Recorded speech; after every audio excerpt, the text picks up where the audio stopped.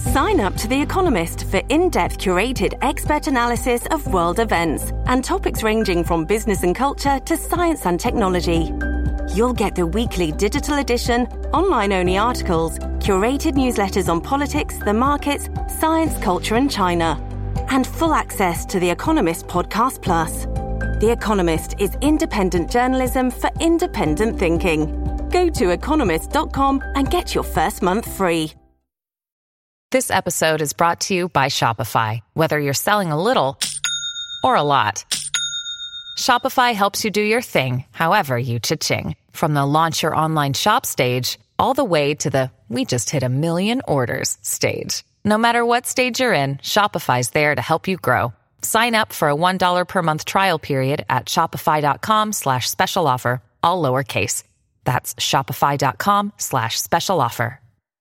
Hello, everybody. This is Marshall Poe. I'm the editor of the New Books Network. NBN listeners like to read books and buy them. So we thought we'd tell you that right now, our friends at Princeton University Press are having a remarkable site-wide sale. You can get 50% off books, including ebooks and audiobooks, with the code 50, F-I-F-T-Y, at checkout until May 31. You can save some real money on Princeton University Press books. I encourage you to go there and check it out.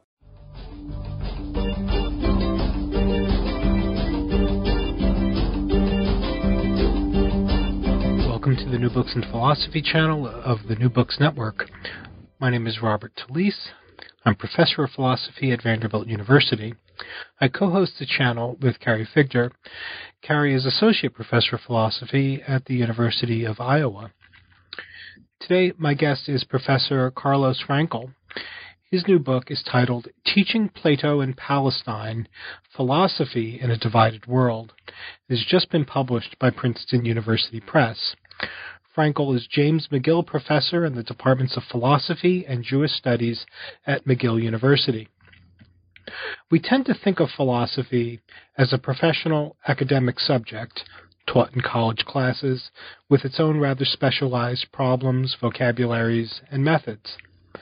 But we also realize that the discipline has its roots in the Socratic activity of trying to incite debate and critical reflection among our fellow citizens. That is, we acknowledge that, apart from its existence as a technical discipline, philosophy is a kind of civic activity that, we hope, can help us address life's biggest questions, even when we find ourselves deeply divided over their answers. In Teaching Plato in Palestine, Carlos Fraenkel tells the tale of his attempts to recapture philosophy's Socratic dimension. He recounts his adventures in doing philosophy in non-standard contexts with atypical interlocutors and in unfamiliar places.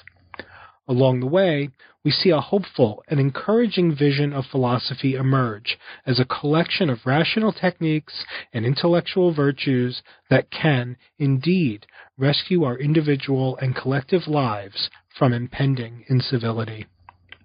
As usual, there's a lot to talk about. So let's turn to the interview. Hello, Carlos Fraenkel. Hi, Bob. How are you doing today? Very well. How are you? Oh, I'm doing fine. Thank you for joining for New Books in Philosophy. Thank you for having me and for giving me a chance to talk about the book. And that's perfect. Thank you, listener, for checking out the podcast. Today, my guest is Carlos Fraenkel. His new book is titled Teaching Plato in Palestine, Philosophy in a Divided World.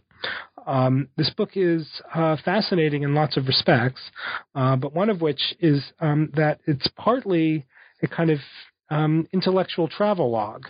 Carlos takes us on a few philosophical adventures where he practices philosophy or teaches philosophy or talks about philosophy in unexpected places with unexpected communities.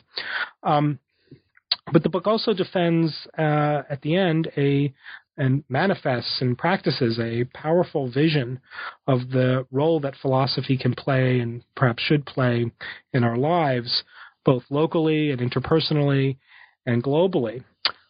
Teaching Plato in Palestine then is really engaging. It's beautifully written as well, and so I highly recommend it to anybody who might be listening to the podcast. But before we get into or plunge into some of the details, Carlos, we usually start with a bit of biography from the author. Why don't you tell us a little bit about yourself? Yeah, sure. Thank you above all for your kind words about the book. So people might already have guessed by my accent that I am not an Anglophone by birth. So I was actually born in Germany, but two parents who were both born in Brazil and who arrived in Germany just before I was born in 1970 as political refugees. And so I spent my childhood in Germany, but when I was about 10, we decided to go back to Brazil, or my parents decided to go back home, so to speak. And what was home for them was in some sense exile for me. So there was really a tremendous culture shock when we relocated from Germany to Brazil and from a small town in Germany to Sao Paulo. Everything was somehow different there from climate and food and etiquette and social rules, and I remember being really struck by the fact that my new classmates had never heard of the childhood books that I had grown up with, the heroes that shape every German boy's imagination, so to speak. And I had a very funny reaction to that experience, to this experience of culture shock, and that was idealizing or glorifying everything German and putting down everything Brazilian. Now, in retrospect, I'm of course embarrassed by these very, biased teenage judgments, but I think it was also sort of a first attempt to somehow make sense of the world, to defend a certain way of living, to defend certain beliefs, so it was, in some sense, really sort of an initiation into questioning, and this kind of, I would say, almost a diaspora nationalism. So this kind of Germanophilia took a heavy hit when my grandmother got really irritated with me. She had been actually, she was born in Germany and had to leave when the Nazis came to power. So she has a German Jewish background, and she gave me this book about a kind of photo documentary of the Holocaust, and so my picture of Germany kind of imploded, and I think that some of the philosophical questions that I deal with really go all the way back to this kind of double identity crisis that I experienced when we moved to Brazil, in some sense I see my philosophical career starting there, or at least some of the questions that I've pursued. My father always wanted me to become a carpenter because he felt that I was too much of a Luftmensch, but I didn't follow his advice, and so I did go into philosophy, and I started out actually studying in Berlin in the 1990s, and in the 1990s the analytical philosophy was already pretty strong in Germany, so there were people like Ernst Tugendhat, for example, still teaching in Berlin at the Freie Universität, and I was quite attracted to analytical philosophy at the beginning, to the clarity and rigor of analytical philosophy, but I also felt after a while that somehow the big question that I sort of came in with, that I couldn't really somehow think about these questions within that conceptual framework, and that somehow led me more into the history of philosophy, to engaging with philosophers of the past.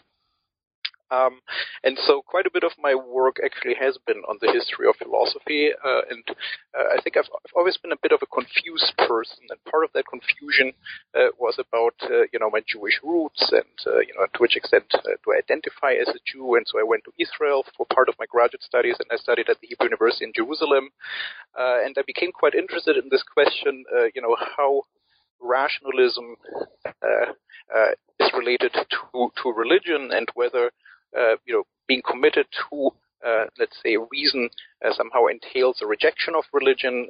In Israel, as you probably know, there's this rather stark contrast or conflict between a secular camp and a religious camp, and so you have to somehow take sides, and so these kinds of questions started interesting me, and so I spent quite a bit of time thinking about that, and my scholarly work explores some of the issues related to the relationship between philosophy and religion, or reason and religion.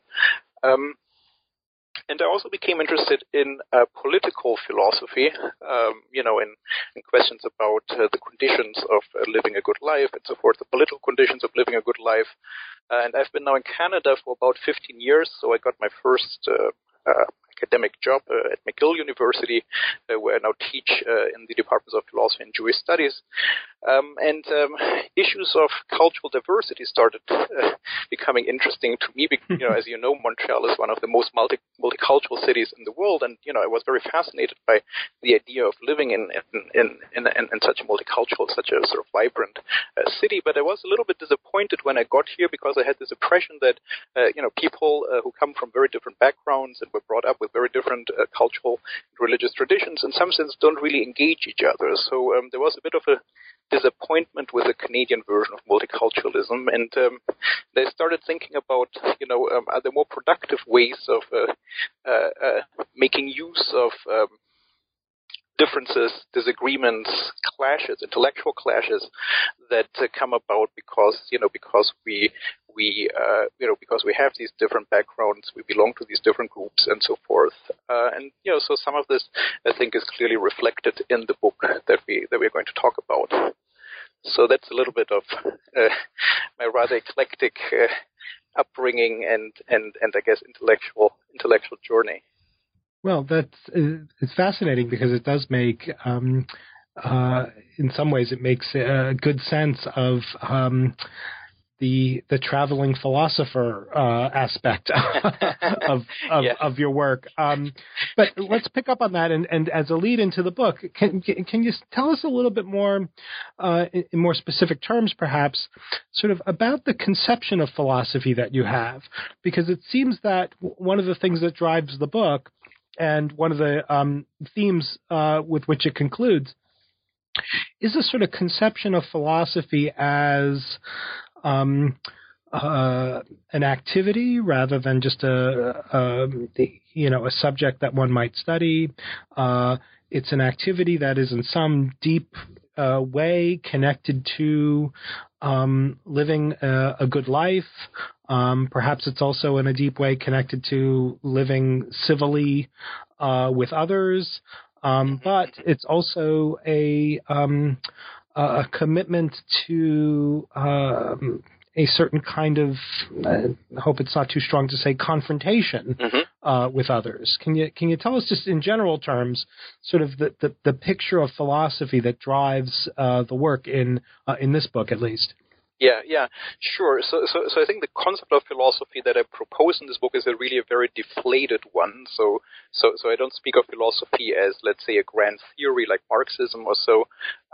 But what I mean by philosophy is essentially, as you pointed out, is essentially philosophical techniques, the toolkit of the philosopher, logical and semantic tools that allow us to clarify our views, that allow us to make an argument, that allow us to respond to an argument, and so forth. So basically the philosopher's toolkit. And then also I would say something that one can maybe call the virtues of the philosopher, and above all here, the virtue of loving the truth more than winning an argument, right? So if you want to have the kind of productive discussions that I sought out in these philosophical adventures that are described in the book, then I think you must go into this with the idea of not somehow convincing your interlocutor of your views, but really you have to go into it as with a sort of open mind and with the goal of jointly searching for the truth.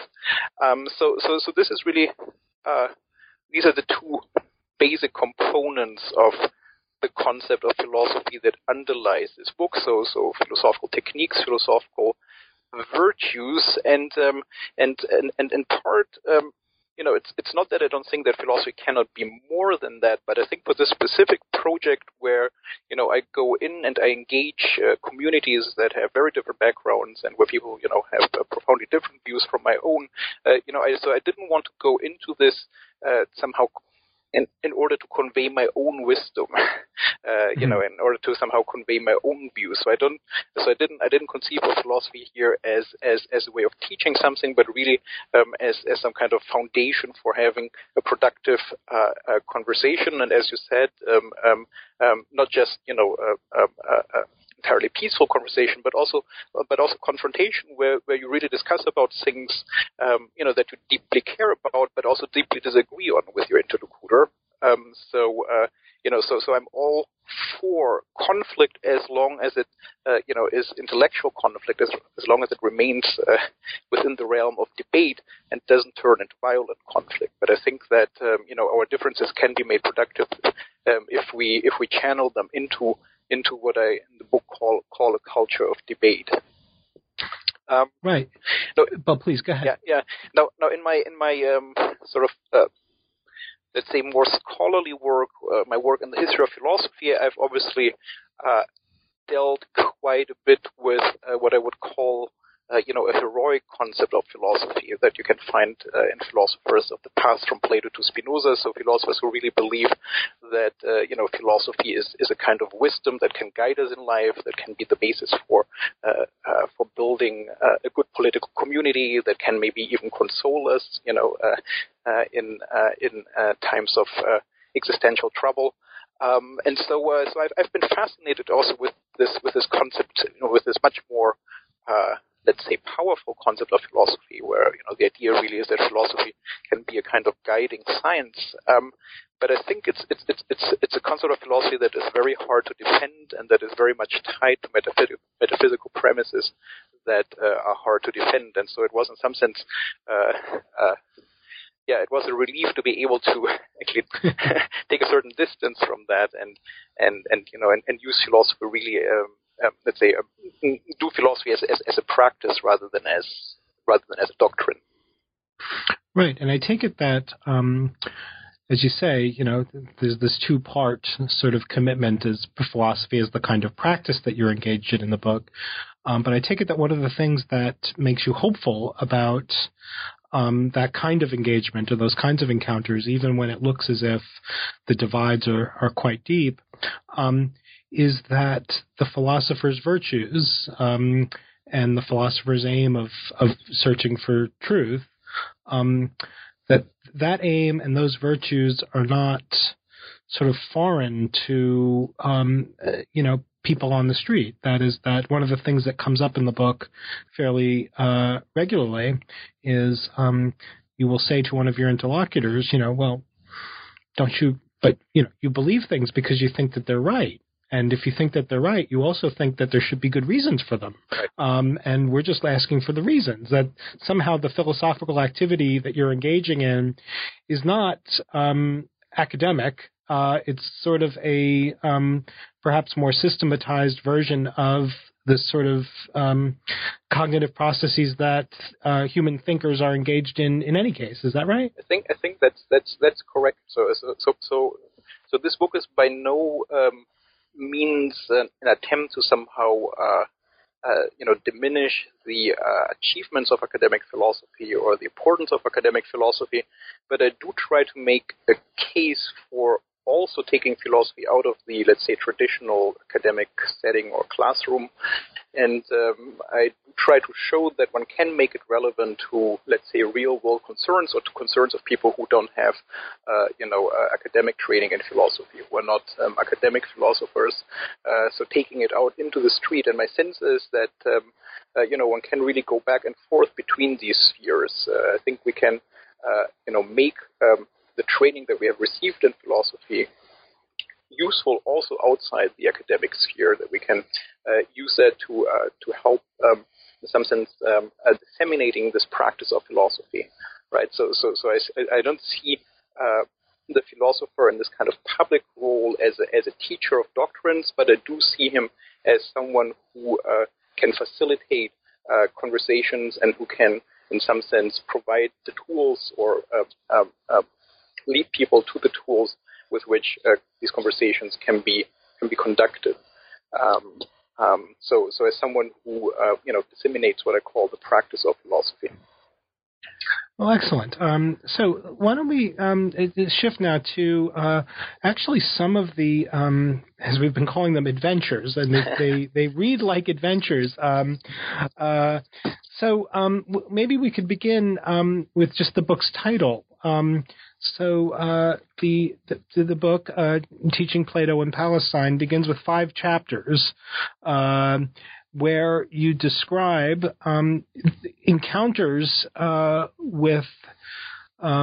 encounters as a philosopher or as somebody practicing philosophy with people in what we might call non-standard environments. So definitely not classrooms or not standard kinds of classrooms. So why don't we just begin with the experience that you describe in the first chapter, which is the Teaching Plato in Palestine chapter. Can you tell us that story a little bit? Yeah, sure. So basically, the first part of the book includes these 5 essays that describe my experience of organizing philosophy workshops or philosophy interventions in different hotspots around the world. And so I've organized these workshops or interventions over a period of 5 years. So the first one took place in 2006, and the last one in 2011. And so the first essay is also the one that gives the book as a whole its title. So this was a workshop that took place at a Palestinian university, Al-Quds University, which is a Palestinian university in East Jerusalem. And so I went there in 2006 and taught one semester. I taught a seminar at this university, and I taught this seminar together with Sari Nusseibeh, who is a prominent Palestinian intellectual and philosopher. Some of you may actually know his name. And so he was at the time also the president of Al-Quds University, and he was himself a professor also in the philosophy department there. And so we basically co-taught this class, which was a class for advanced undergraduate students. And so we had 7 young men and women in the class. And we started out the class with a text by Plato, and hence the title of the book, Teaching Plato in Palestine. And then we also read texts by medieval Muslim philosophers and Jewish philosophers, so Al-Farabi, for example, or Maimonides, who build on Plato and who try to work out what I call an interpretation of Islam and Judaism as a philosophical religion, as a religion of reason. And at the same time, our aim in this class was to use these historical texts, these ancient and medieval texts, as a kind of springboard to also engage with the contemporary concerns of our students, political concerns, religious concerns, and so forth. So that was the basic idea behind this first workshop, and I think it worked out actually quite nicely. So we often were able to go back and forth between these ancient texts and questions that our students were struggling with, and I can give you a couple of examples of these kinds of intersections of historical material and contemporary concerns. Yes, please do. Yeah. So we read, for example, excerpts from Plato's Republic, and so one of the questions that Plato at the beginning of the Republic, in Book 2 of the Republic, tries to ask is this sort of basic question about justice, whether we value justice for its own sake as something that is intrinsically valuable, or whether we only value justice on account of its consequences, right? So are we just because we want to be just, because we cherish justice itself, or are we just because we want to benefit from the positive consequences of being just and avoid bad consequences of not being just? So are we just because we just want to secure a spot in heaven and avoid burning in hell, or are we really just because we are convinced that justice is a good thing? So that's sort of a basic question that Plato starts the Republic with. As far as I can tell, all of our students were they were Muslims, and I think they were also all pious Muslims. So to just give you an example, one of the students, a girl by the name of Isma, she at one point during a break in our class, she showed around photos of a wedding that she had attended on the weekend, and some of the photos I and the other men in the class were not allowed to see because she appeared in them without her veil, and being seen unveiled in public by men is considered illicit. So just to show, that our students were quite strict in their observance, in their religious observance.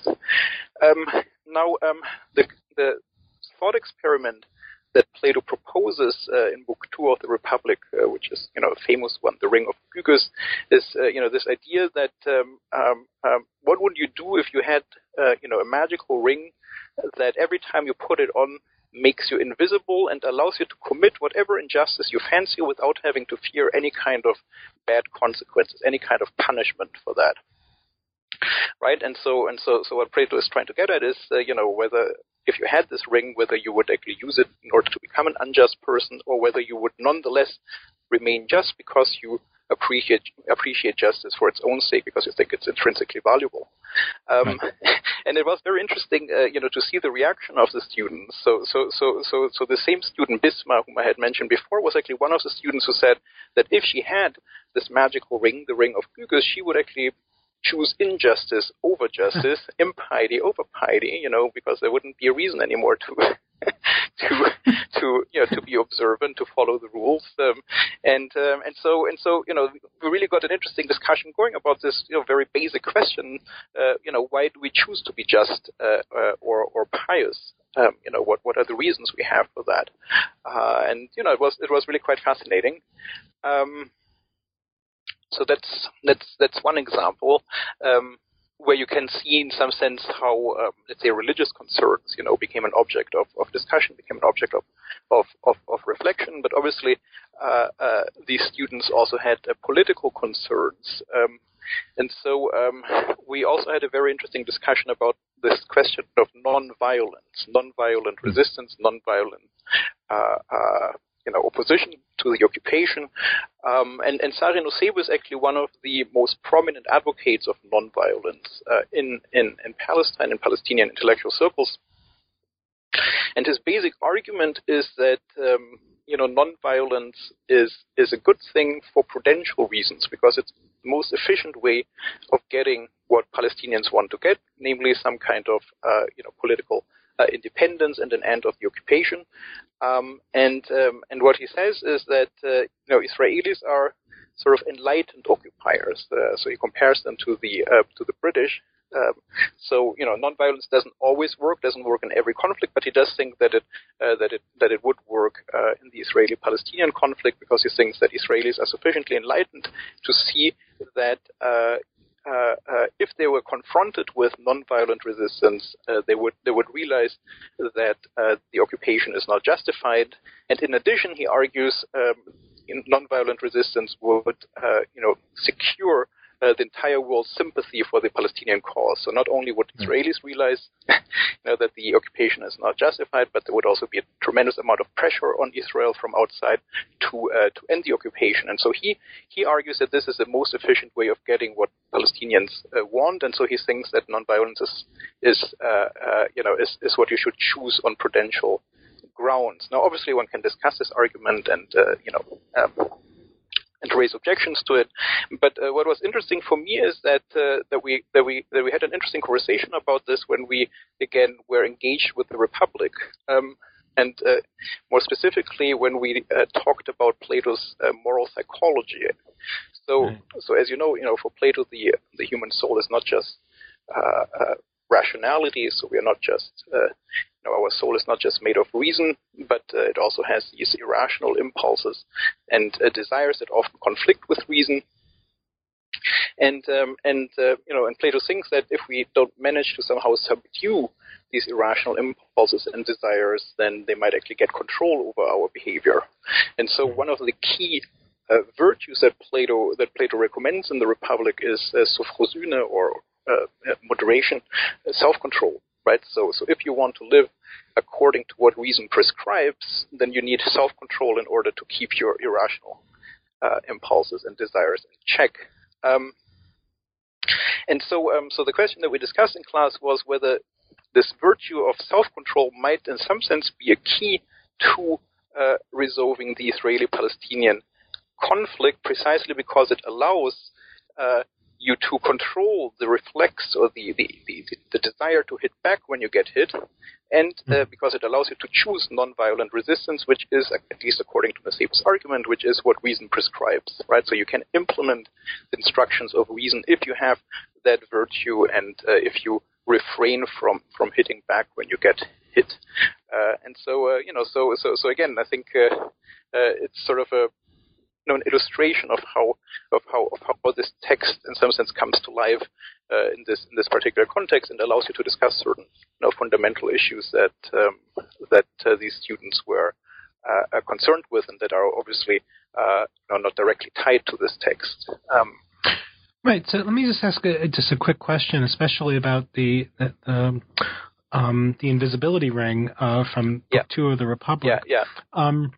Where you describe a surprising result that a devout Muslim girl would in fact do what Plato's interlocutors Glaucon and Adeimantus say one would do, right, which is choose the unjust path when you can do so without the threat of being detected and punished. Did you find in the Palestinian context when you were teaching this material that the student breakdown on the invisibility ring was in any obvious way different from how the students at McGill, for example, or at Oxford might disagree? That's a good question. So I think the reaction was in some sense different because when you teach this material to students who are secular, and to the extent that they have some kind of commitment to justice, it is not based on fear of punishment or hope for reward, right? And so so they already have, I guess, a concept of justice as intrinsic value that in some sense predisposes them to to not make use of the magical ring. So I would say that so if your motivation to embrace, let's say, piety or justice is not getting a certain reward for your behavior or avoiding a certain punishment for transgression, I think then you are more likely to reject then you're more resistant to the allure of the ring of Gyges. I would say that. Yeah. Mm-hmm. Interesting. Mm-hmm. So can we move to another context? Would that be okay? Of course. Yeah. Sure. Yeah. Mm-hmm. Mm-hmm. I was also just interested in the experience that you had with what you call an underground Spinoza seminar in New York. Right. Can you tell us? Right. Can you tell us about that? Yeah. So maybe I'll say a little bit about the general project, and then I'll come back to the specific example. Sure. And so the idea of going to these different places and engaging these different groups in these philosophical discussions. So part of the motivation was basically to seek out places of conflict, right? So I did a workshop at this Palestinian university. I did a workshop in Indonesia at a state Islamic university, and then I did the workshop that you just mentioned with a group of lapsed Hasidic Jews in New York City, and then I did some classes with actually high school students in poor neighborhoods in Brazil, and the last workshop took place with a group of Mohawk. With the First Nations community, a Mohawk community on the border between Canada and the U.S., and these are all places, in some sense, fraught with conflict, different kinds of conflict, of course. So you have the Israeli-Palestinian conflict, obviously, that we already talked about a little bit. You have the more general conflict between Islam and the West that has become important since the end of the Cold War. But you also have a conflict like religious orthodoxy versus urban modernity, as in the case of Hasidic Jews in New York. You have social and racial divisions in Brazil. And obviously you have the scars of colonial history in First Nations communities and Native American communities in North America. And so part of the basic idea of the book is to show that philosophy, in this deflated sense that I described at the beginning of our conversation, that philosophy can be useful to address the questions that these kinds of conflicts generate, right? Questions about God's existence, the question whether, for example, violence is justified, that we already talked about, how one should live, what is social justice and how can one get there, who should rule, who should count as a member of the community, which are very important questions in these First Nations communities that are trying to regain a certain measure of self-governance or even sovereignty, and that are trying to determine what the boundaries of the communities are. And so this was sort of the general impetus for these adventures and travels. So in New York, I basically found a group of Satmar Hasidic Jews, and the Satmar community is really the most secluded community of all in the Hasidic Jewish world. But these were really Hasidic Jews of a particular type, because, as I mentioned, they were lapsed Hasidic Jews, and they really lived a fascinating double life. Outwardly, they were good members of the community, and practicing Orthodox Jews, and they would go to the synagogue every Friday and Saturday for Shabbat and so forth. So they really kept up these ultra-Orthodox appearances, but inside they were complete freethinkers who had broken away entirely from the Jewish tradition and believed in nothing. So there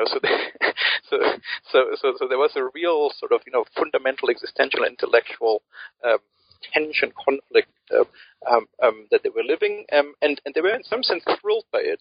They really enjoyed this sort of double life. They felt it as it was an enrichment for them in some sense. I remember, for example, towards the end of this workshop, we actually read some Nietzsche. So again, we started with Plato. We also read Al-Ghazali, and I'll maybe say a little more about Al-Ghazali in a minute. We read Maimonides, Spinoza, and then we ended with Nietzsche.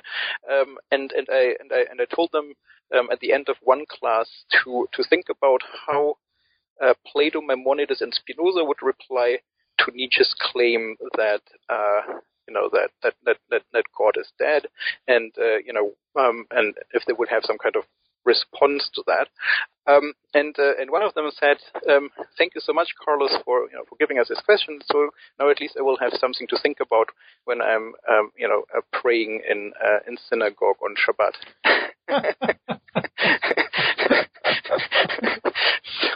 Something to keep me occupied. That's amazing. While I'm trying to avoid listening to the rabbi. Anyway. So again, we started that workshop with so we read the Apology, we read the Eudipro, and it was very interesting for me to see their reaction to these texts by Plato. So I think one of the rewards of doing this was that I got to see some of the texts, that I had obviously thought about and that I had taught in an academic context, that I got to see these texts in an entirely new light. So one of the things that they were surprised about was that, Socrates really comes across as a rather kind of pious person. And they were really convinced that once you commit yourself to reason, there is no place whatsoever for religion. So they were really, in some sense, quite Manichaean about that. So if you're a rationalist, then you cannot also be religious. And so how is it possible that this founding figure of philosophy is actually, in some sense, seems to be a pious person? He somehow, carries out his philosophical mission after he gets this oracle from Apollo. And he in some sense, is a kind of martyr for philosophy. He doesn't want to give up his philosophical mission because he doesn't want to disobey the divine command. And so they couldn't really get their head around that, that you can be a great philosopher and at the same time, in some sense, a religious person. So one of the theories that they came up with, that one of them came up with, was that Socrates had died too early. And so, so I was really puzzled by that suggestion because, he hadn't died that early, was almost 70. And then, so I asked him, what do you mean by that? In which sense, what does Socrates' religiosity have to do with the date of his death? And so he said, well, when I lost my religion, I didn't lose it all at once, but it was really sort of a process, a gradual process.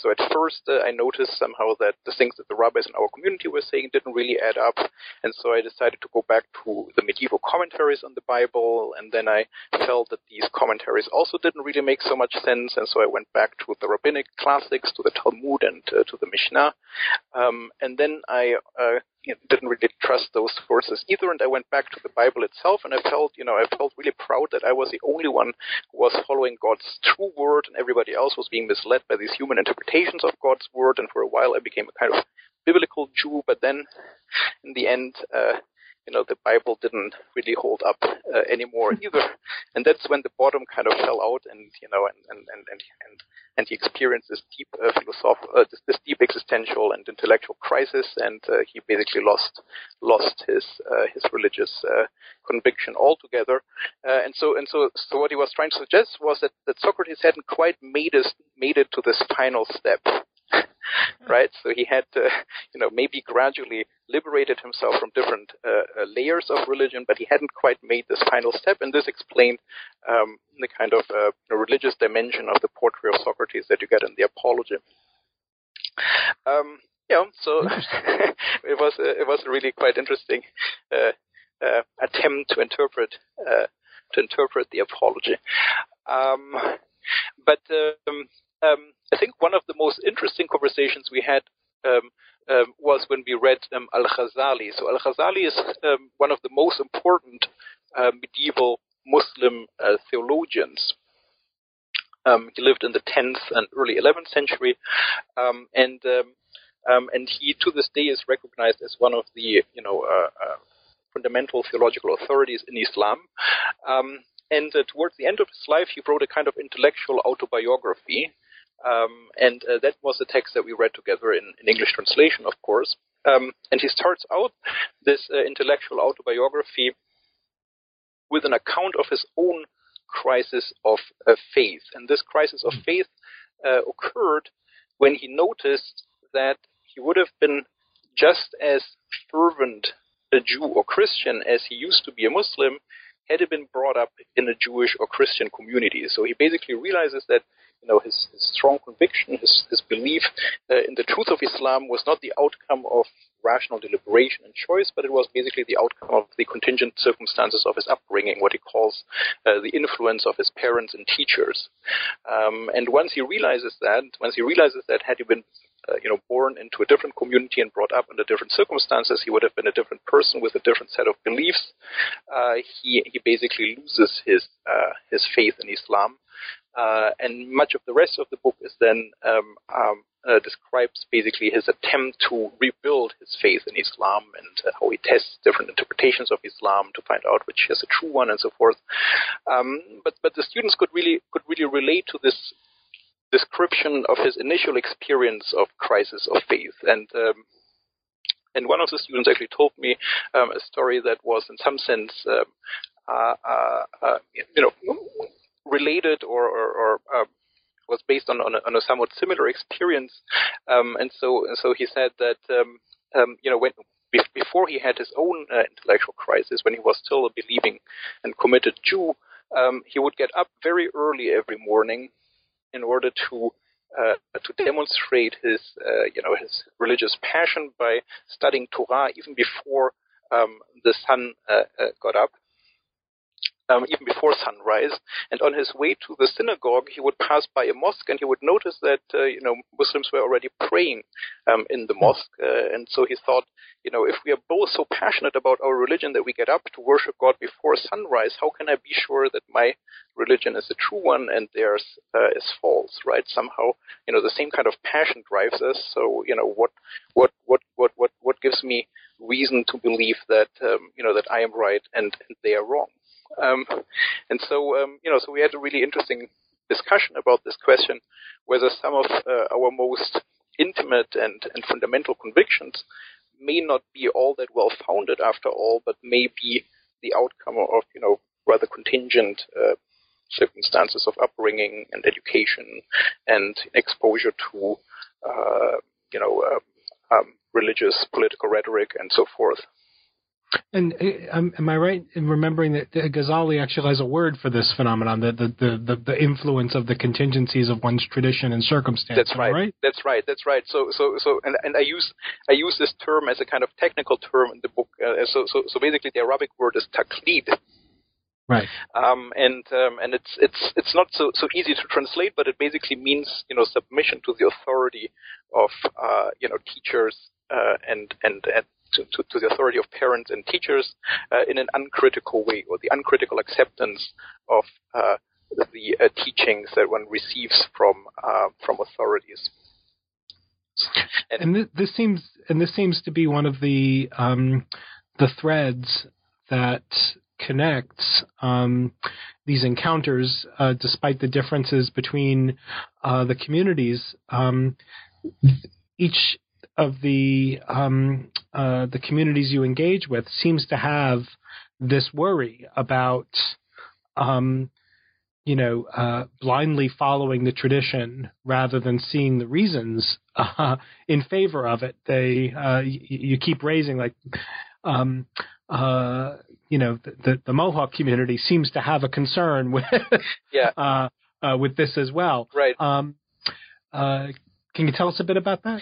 Yeah. So I think the Mohawk community is a good example of, where you, in some sense, you don't really have to bring philosophy to them. They're already engaged in a kind of, a vigorous conversation, and in part that is due to the many differences among different groups in these communities.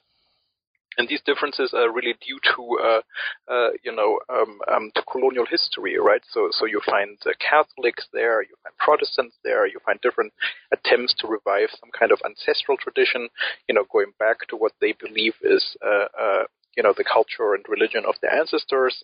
And you find secular people there. And so in some sense, you already have a debate that is due to this fractured colonial history.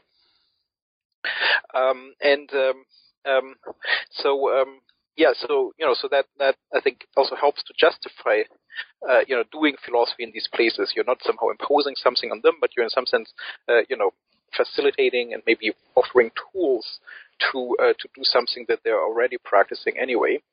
But the main reason for me to actually choose this community, so the name of the reservation or reserve, I think in Canada, is Akwesasne, and it's one of the biggest Mohawk reservations in North America. There are about 11,000 Mohawks who live there, and it straddles really the border of U.S. and Canada.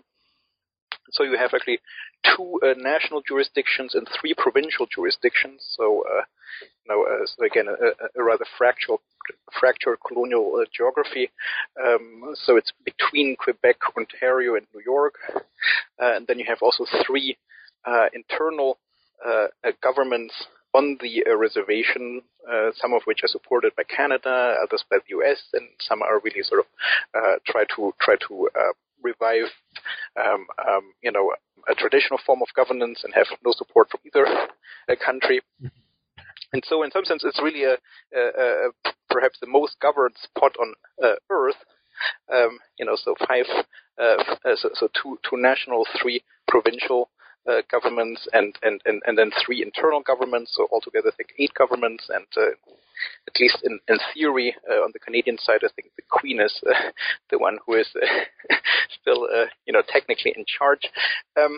And one of the interesting things that I found out was that the ideal of governance is actually no government at all. And so one of the sort of paradoxes I came to appreciate talking to them was that the ideal of the most governed place on Earth was no government at all. But the basic question really was about a self-governance agreement that they were negotiating with Canada. So basically, this workshop took place on the Canadian side of the reserve, and they were engaged in negotiating with the Canadian government a self-governance agreement. So the idea basically was that they would take charge, at least a part of their own affairs. So until now, basically, the relation between Canada and its native communities, First Nations communities, is governed by the Indian Act, which goes back to the late 19th century and was a very paternalist framework based on the assumption that Indians couldn't govern themselves and therefore need the federal government to take care of them. And so there is now a push to replacing the Indian Act and the legal framework that it comes with through self-governance institutions. And so the terms of these have obviously to be negotiated. And so this is what this community was engaged in. And that opens up some of the most fundamental questions of political philosophy. So it's in some sense, some of the most basic questions in political philosophy were life questions for them. So if the federal government withdraws, who should then rule? Who should replace them? With what kind of aim should the government rule? What is the idea of let's say a flourishing individual and communal life that should guide the new governance institutions? Who is a member of the community? And and all these questions were basically questions that they had to discuss and that they had to come to some kind of answer to. And as I mentioned, because there are so many different factions on this reservation, people have different views on these issues. And so I think part of the attraction for them to have me there and to facilitate a discussion was that that they really needed to have this conversation, and so they appreciated someone who, in some sense, was neutral, who came from the outside, who didn't take sides, and who had let's say tools that would help them to conduct this kind of a conversation. Excellent. So let's again, for the listeners, the narratives that you tell in the first 5 chapters are really, really engaging, and the parts in each of the chapters where you reproduce actual bits of dialogue, or you recount actual bits of dialogue, are revealing of all kinds of interesting and in some ways surprising similarities that might be unexpected. So let's now turn to the second part of the book, your part 2, which is chapter 6, where you draw some lessons or extract some lessons from these 5 kinds of encounters. So it looks as if the book ends on a pretty encouraging and hopeful note about the potential for philosophy as this kind of, as you were saying, deflated activity of questioning and debate to help, render civil some differences that are constantly threatening in our present world, or maybe teetering on the brink of incivility. Can you tell us a little bit about how you draw those lessons out of the 5 encounters? Yeah. So I think I had basically two goals in this book. One that I already mentioned, trying to show by example, in a sense, that philosophy can be useful to addressing the kinds of questions that arise from these different conflicts that people were struggling with in these different places that I visited.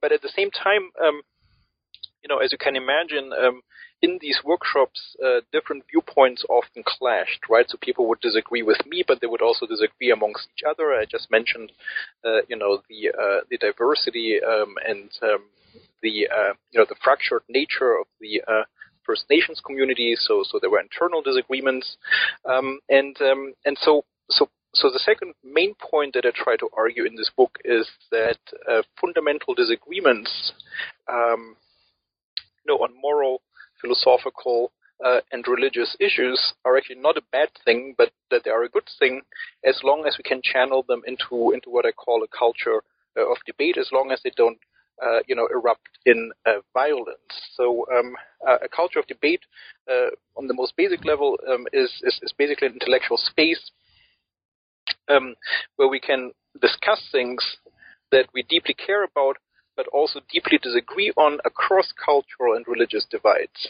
Right? That's basically what I mean by this notion of a culture of debate. And the idea here is, if we imagine, let's say, humankind engaged in a kind of global conversation, there would obviously be many things that we disagree on, from God's existence and the origin of the universe, and how one should live, how one should educate one's children, how one should treat differences between genders, what constitutes good politics, how political power should be related to religious power, and so on and so on, right? So I think we disagree on all these things. Obviously, I think, we, or at least most of us, I think, agree on that we don't want these disagreements to turn into violence, right? So let's say Muslim fundamentalists shooting cartoonists in Paris for publishing caricatures of the Prophet Muhammad, or a couple of decades earlier, also in Paris, Christian fundamentalists torching cinemas for showing Martin Scorsese's The Last Temptation of Christ, which many Christian groups, conservative Christian groups, considered sacrilegious. So that we don't want that. What I basically argue is that what we also don't want is this kind of multicultural complacency, where we basically say that each one of us is entitled to his or her own opinion, and we are not going to engage with each other, and we will somehow treat all these opinions as equivalent, as equally good. So in some sense, this culture of debate tries to steer a middle way between, I guess, violence, between war and peace, right? So it's war. It's in favor of war, but intellectual war, as it were. So it's in favor of intellectual conflict. Now, why do I say that? Having these disagreements and discussing them is a good thing. And so, to give you a simplified version of the basic argument, so the anthropological assumption here is, the assumption about human nature here is that we do have a desire to figure out the truth about these big issues that I have mentioned before. Mm-hmm. So I think most of us feel uncomfortable if we suspect that our views on these issues are false. So I think most human beings want to get to the truth, to get to the bottom of these issues. And obviously, we all have strong views, or we have views, and often strong views on these issues, right? So we have convictions about whether God exists, what the origin of the universe is, how one should treat gender difference, how one should educate one's children, and so on. But having views, and even strong views on these issues, doesn't entail that we actually write on them.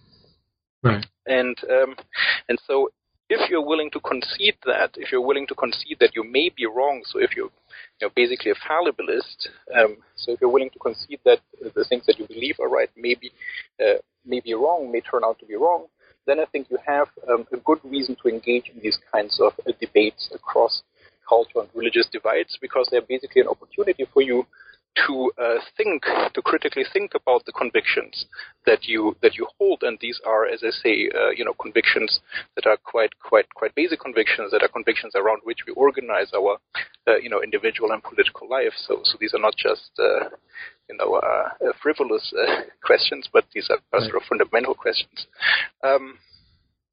And so, so in that sense, and I think, discussions are all the more productive and interesting if they occur across culture and religious divides, because then we cannot rely on the narratives that we were brought up with, right? When Jews discuss with Jews, and Palestinians with Palestinians, and secular people with secular people, and so forth, there's this sort of kind of background, this sort of set of background agreements that doesn't then lead to to grappling with the more fundamental questions. But if you have these discussions across these boundaries where you cannot rely on the narratives that you were brought up with, then you're actually forced to argue for your views. And so it puts pressure on you to come up with reasons, to come up with arguments, to defend your views, and in that process to also critically reflect on your views.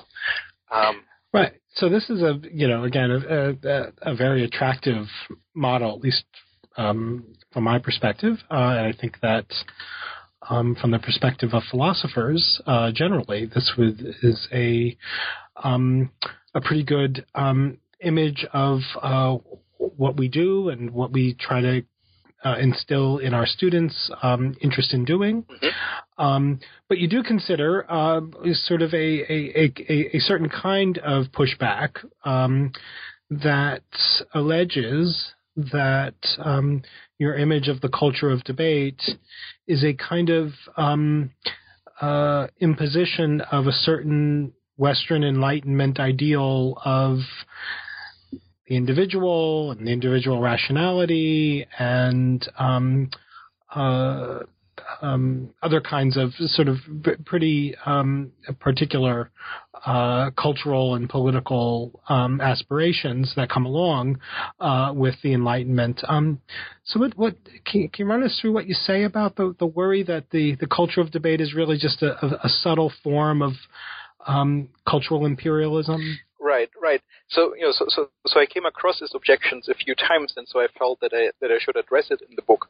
And I think part of the answer really lies in the first part of the book, where I often use texts, philosophical texts that are tied to the religious tradition of the groups that I am engaging. Right. So in order to build on local traditions of critical reflection and debate. And so, obviously there is a vibrant tradition of philosophical thinking, both in the traditional Islamic world and, in the Jewish tradition. Obviously there is also, a lot of philosophy going on in the Christian world. Now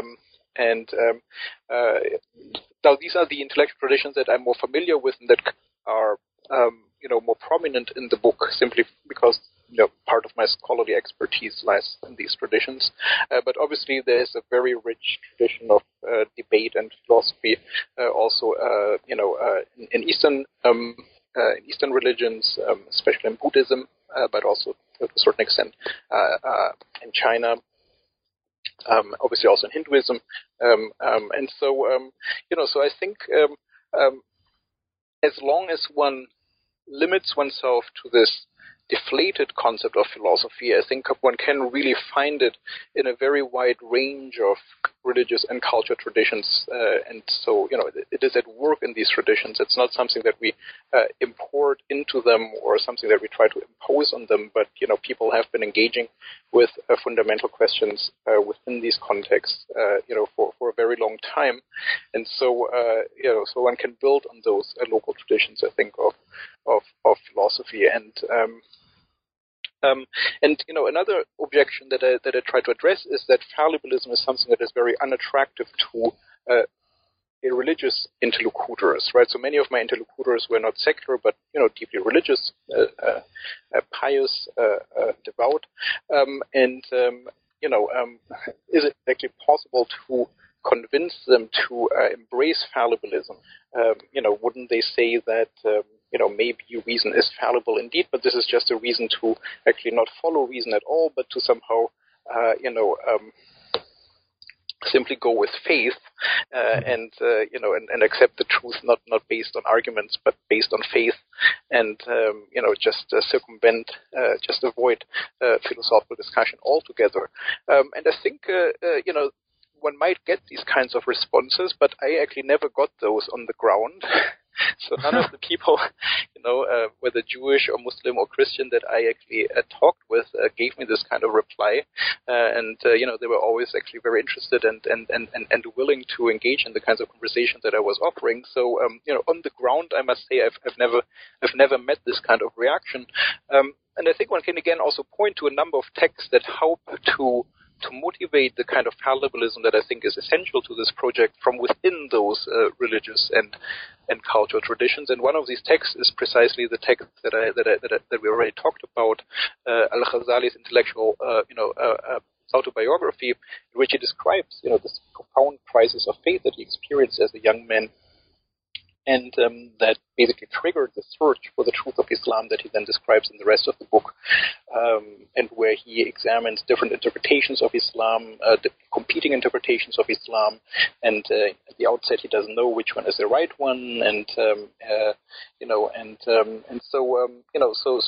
this is sort of a model of the kind of quest that I have in mind, and again, Al-Ghazali is not a marginal figure, but it's really the central figure in Islamic theology, and so and I think one can point to other examples that help to show that this kind of approach is perfectly acceptable within those religious traditions. That doesn't mean that one will get everyone on board, but I think one can show that quite a few people could come on board and could participate in this without having to, in some sense, betray their religious or cultural tradition.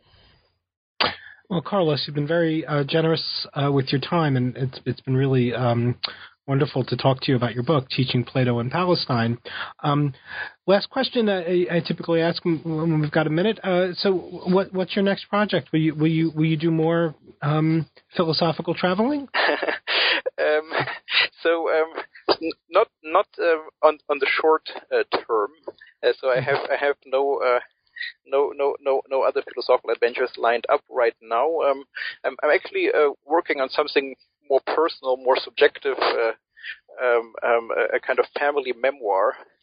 So that goes back to the confused person that I am, trying to figure out. It's in some sense an attempt to reconstruct the genesis of some of my questions from a kind of family historical perspective, and but philosophically, I think one of the things that I want to explore more is really both let's say the meaning of what I called at the beginning of our conversation this heroic concept of philosophy, and whether it has really become indefensible. This idea that philosophy can guide us in our individual lives, in our political life, that it can possibly console us. Whether it is really indefensible, and what this loss means for the project of philosophy as a whole. So that's sort of a question that has been on my mind quite a bit, and that I hope to be able to engage in the near future. Well, I'll keep an eye out for that. That sounds fascinating, and maybe we'll have you back on New Books in Philosophy in the future to talk about your future work. Sure. But for now, let me just thank you once again for talking about Teaching Plato in Palestine. Thank you so much for having me. Yes, take care now. Take care. You've been listening to my interview with Professor Carlos Frankel of McGill University.